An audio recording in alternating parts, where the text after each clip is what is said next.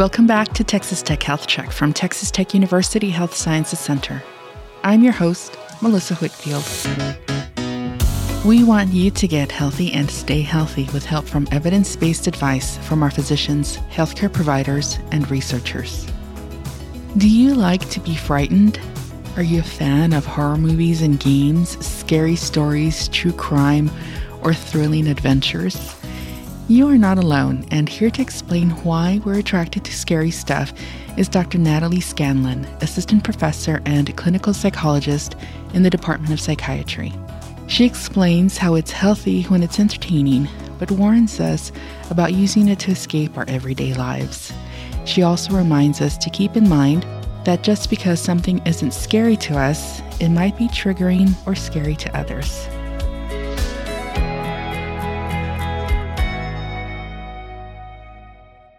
Dr. Scanlon, welcome to our podcast. Thanks for having me. Can you tell us a little bit about yourself, your expertise, and what you do at the Health Sciences Center? Yeah, so I am an assistant professor and clinical psychologist with our Department of Psychiatry here at TTU HSC. A lot of my training is with kids, adolescents, and families, but I see all age ranges in psychotherapy. So I treat children all the way through adults. And a lot of the work I do here at TTU HSC is with kids and adolescents through our Cater TCHAT program. But I also have an adult outpatient clinic and teaching responsibilities. And so I get to do a little bit of everything here, which I like. Well, again, Dr. Scanlon, welcome to our podcast. It's that time of year. It's Halloween, it's fall, and we see a lot of scary images. But a lot of people's intake of scary stuff is year-round. What is it about horror movies, scary books and video games, and even true crime, which tends to be gory, that keeps audiences and listeners coming back for more?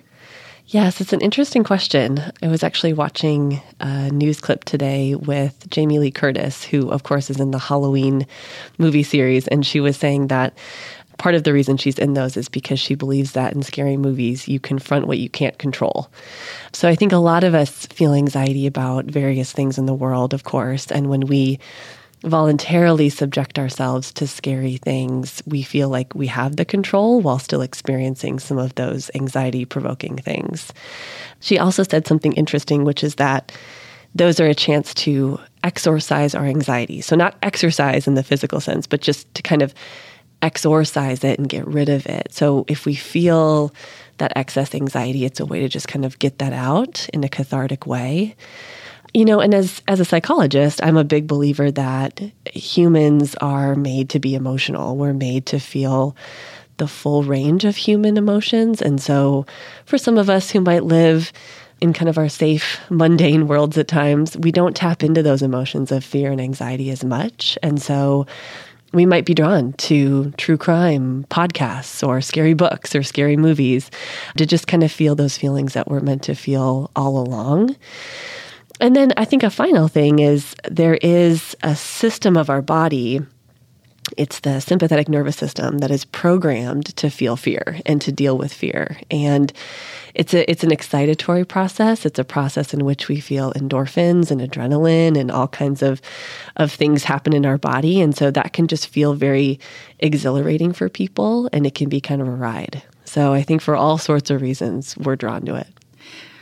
You mentioned that it gives us a sense of control, and that might be true for something like a horror movie, but other people are into risks that are like skydiving or fast driving or those kinds of risks. Do they feel the same thrill? I think people can get an adrenaline rush either way. So I think those types of activities tap into similar systems and brain structures, such as that sympathetic nervous system or the amygdala, which is the part of our brains that determines possible threats and decodes emotions while storing fear memories. You know, no two people are exactly the same. So I think when it comes to brain structure, neurochemistry, life experiences, it's hard to say if the thrill is the same. Anecdotally, I've watched some documentaries on rock climbers and people who, free solo and things like that. And there have been some interesting neuroimaging studies that actually show structural differences in parts of the brain like the amygdala, where those people don't feel fear as much as the average human does, if you will, or it takes a lot more for them to feel fear. And so I think different people are drawn to different things, and different people get different thrills from things just kind of based on how they're wired. Is it healthy to seek these thrills?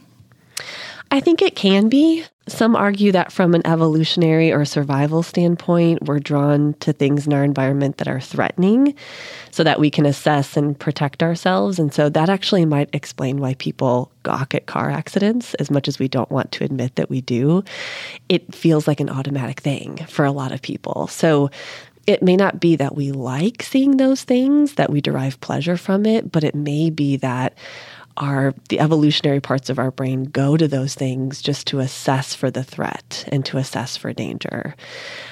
In terms of, is it healthy? I think with most things in life, everything in moderation. So if a patient were to ask me that, I would probably say, ascertain how you feel before, during, and after. If it's serving kind of a short-term need and fix for some of those endorphins, I think it's fine. I think for other people, it tends to be an escape, though. It tends to be an escape from their normal lives, and it tends to be an avoidance pattern. And that's where I would say, maybe scale back on how much time you're spending watching those things or doing those things. I also think there's an important difference between the emotions of fear and anxiety. So fear is meant to be short term. It's what we feel when there's an actual threat or a danger in our environment. Anxiety is longer term. So anxiety is still fear-based, but it's the emotion that lingers on after a danger is gone.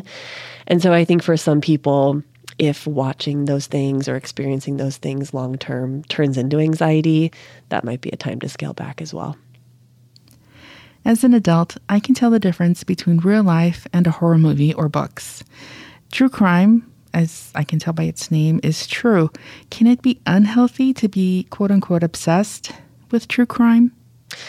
I think it can be unhealthy to be obsessed with true crime. I will say as a psychologist, I'm particular about the word obsessed. So to me, the word obsessed is a diagnostic term like an OCD, meaning that it's recurrent, uncontrollable, and unwanted thoughts or impulses. So I think more to the point, I think it goes back to functionally assessing why one is drawn to true crime and just making sure it's a moderate, entertaining part of life. That's really the question I would ask is, am I going to this because it's entertaining, or am I going to this because I want to escape my life? There's something about my life that I'm unhappy with or I'm unfulfilled by.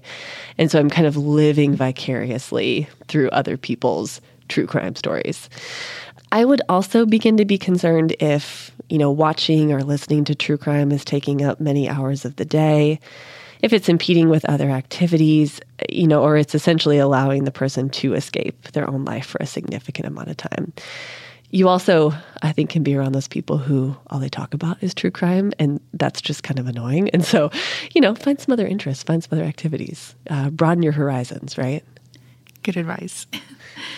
What's the difference between conquering your fear, like public speaking, or taking the plunge into something that might seem like an irrational fear to the rest of us, like fear of clowns, fear of heights, or other triggering situations? Yeah, this is a great question. I really like this question. One of the things that I do in my practice is exposure-based therapy for different types of anxiety disorders, whether it's obsessive-compulsive disorder, generalized anxiety disorder. We can even do exposure-based treatments for eating disorders, PTSD. So this question really reminds me of that because I think exposure-based therapy and healthily exposing ourselves to things that are scary is really important for things that we need to do to live a healthy, functional life. So when it comes to, public speaking and even heights, heights when we fly in an airplane or have to meet somebody in an office on the 20th floor of a building, those are things that if we're so fearful of them that we avoid them and feel like we can't do them, that's going to get in the way of our activities.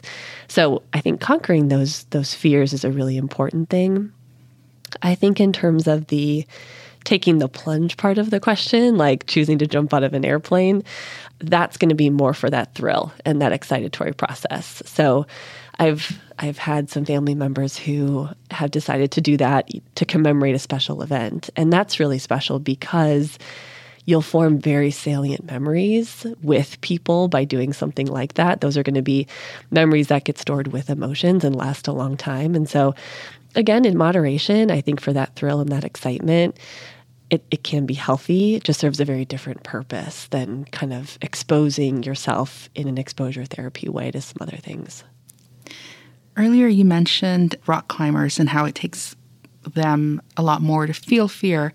Are there people who don't feel any fear? I think so. I think we have at least anecdotal studies by history of people who, due to various things, it could be damage to certain brain structures like the amygdala.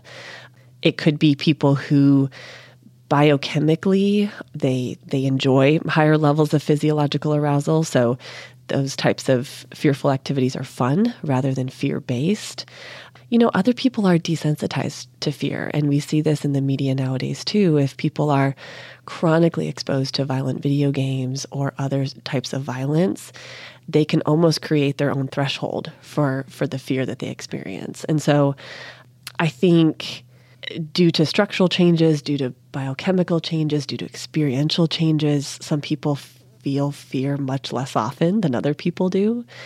The other thing that I think is important to note is that there are some studies that indicate that people who have lower levels of empathy are typically drawn to scary movies and true crime. So if you think about it, if you're an empathic person, you're going to be watching a scary movie feeling for all of those people who are in danger, and that's not going to be a fun experience for you. Whereas if you're somebody who kind of just sticks with your own experience, you can watch those movies and be entertained. And so everybody's different. Everybody comes with their own, different walks of life. And that's, I think, what makes the difference. Well, then I guess along those lines, what do you recommend that we say to friends when we don't want to see a scary movie or go to a haunted house or go on the extremely tall ride? Yeah. I'm a big believer in boundaries in general. So whether it's boundaries in this specific situation or boundaries with other things, I think doing some reflection and knowing where you're at and then being able to advocate for those boundaries with people, whether it's friends or family members or coworkers, is really important. Different people have different wiring, different tolerances for distressing emotions and experiences. And so what one person might find to be thrilling, another person finds to be exhausting or traumatic. And it's all about kind of one's own experience and desire. So I think setting the boundary, being clear about your boundary, but also not feeling like you have to explain it in a lot of detail. Hopefully you're around people who just respect your boundaries for what they are. The other thing I would encourage our listeners to think about is that this whole topic does kind of beg the question of trauma histories. And we know a lot of people have trauma histories. And so, again, it might be fun for you to think about going to a scary movie or going into that Nightmare on 19th haunted house, but that could be really reminiscent of trauma for somebody else. And so I think just being cautious about inviting people to those things and what their responses are is important. Is there anything else you'd like to add? I don't think so. I think we covered a lot of ground. I think this is a really fun time of year, but also a time of year to be cognizant of the scary things that we experience other times of the year too. I mean, a lot of scary things have happened in our state and in our country. And so while this can be a really celebratory time and a really fun time, just be cautious about people's experiences. Well, thanks again for coming on our podcast. Yeah, thanks for having me. Thanks for listening to Texas Tech Health Check. Make sure to subscribe or follow wherever you listen to podcasts. This information is not intended to be a substitute for professional medical advice. Always seek immediate medical advice from your physician or healthcare provider for questions regarding your health or medical condition. Texas Tech Health Check is brought to you by Texas Tech University Health Sciences Center and produced by Tiara Castillo, Susana Cisneros, Mark Hendricks, and me, Melissa Whitfield.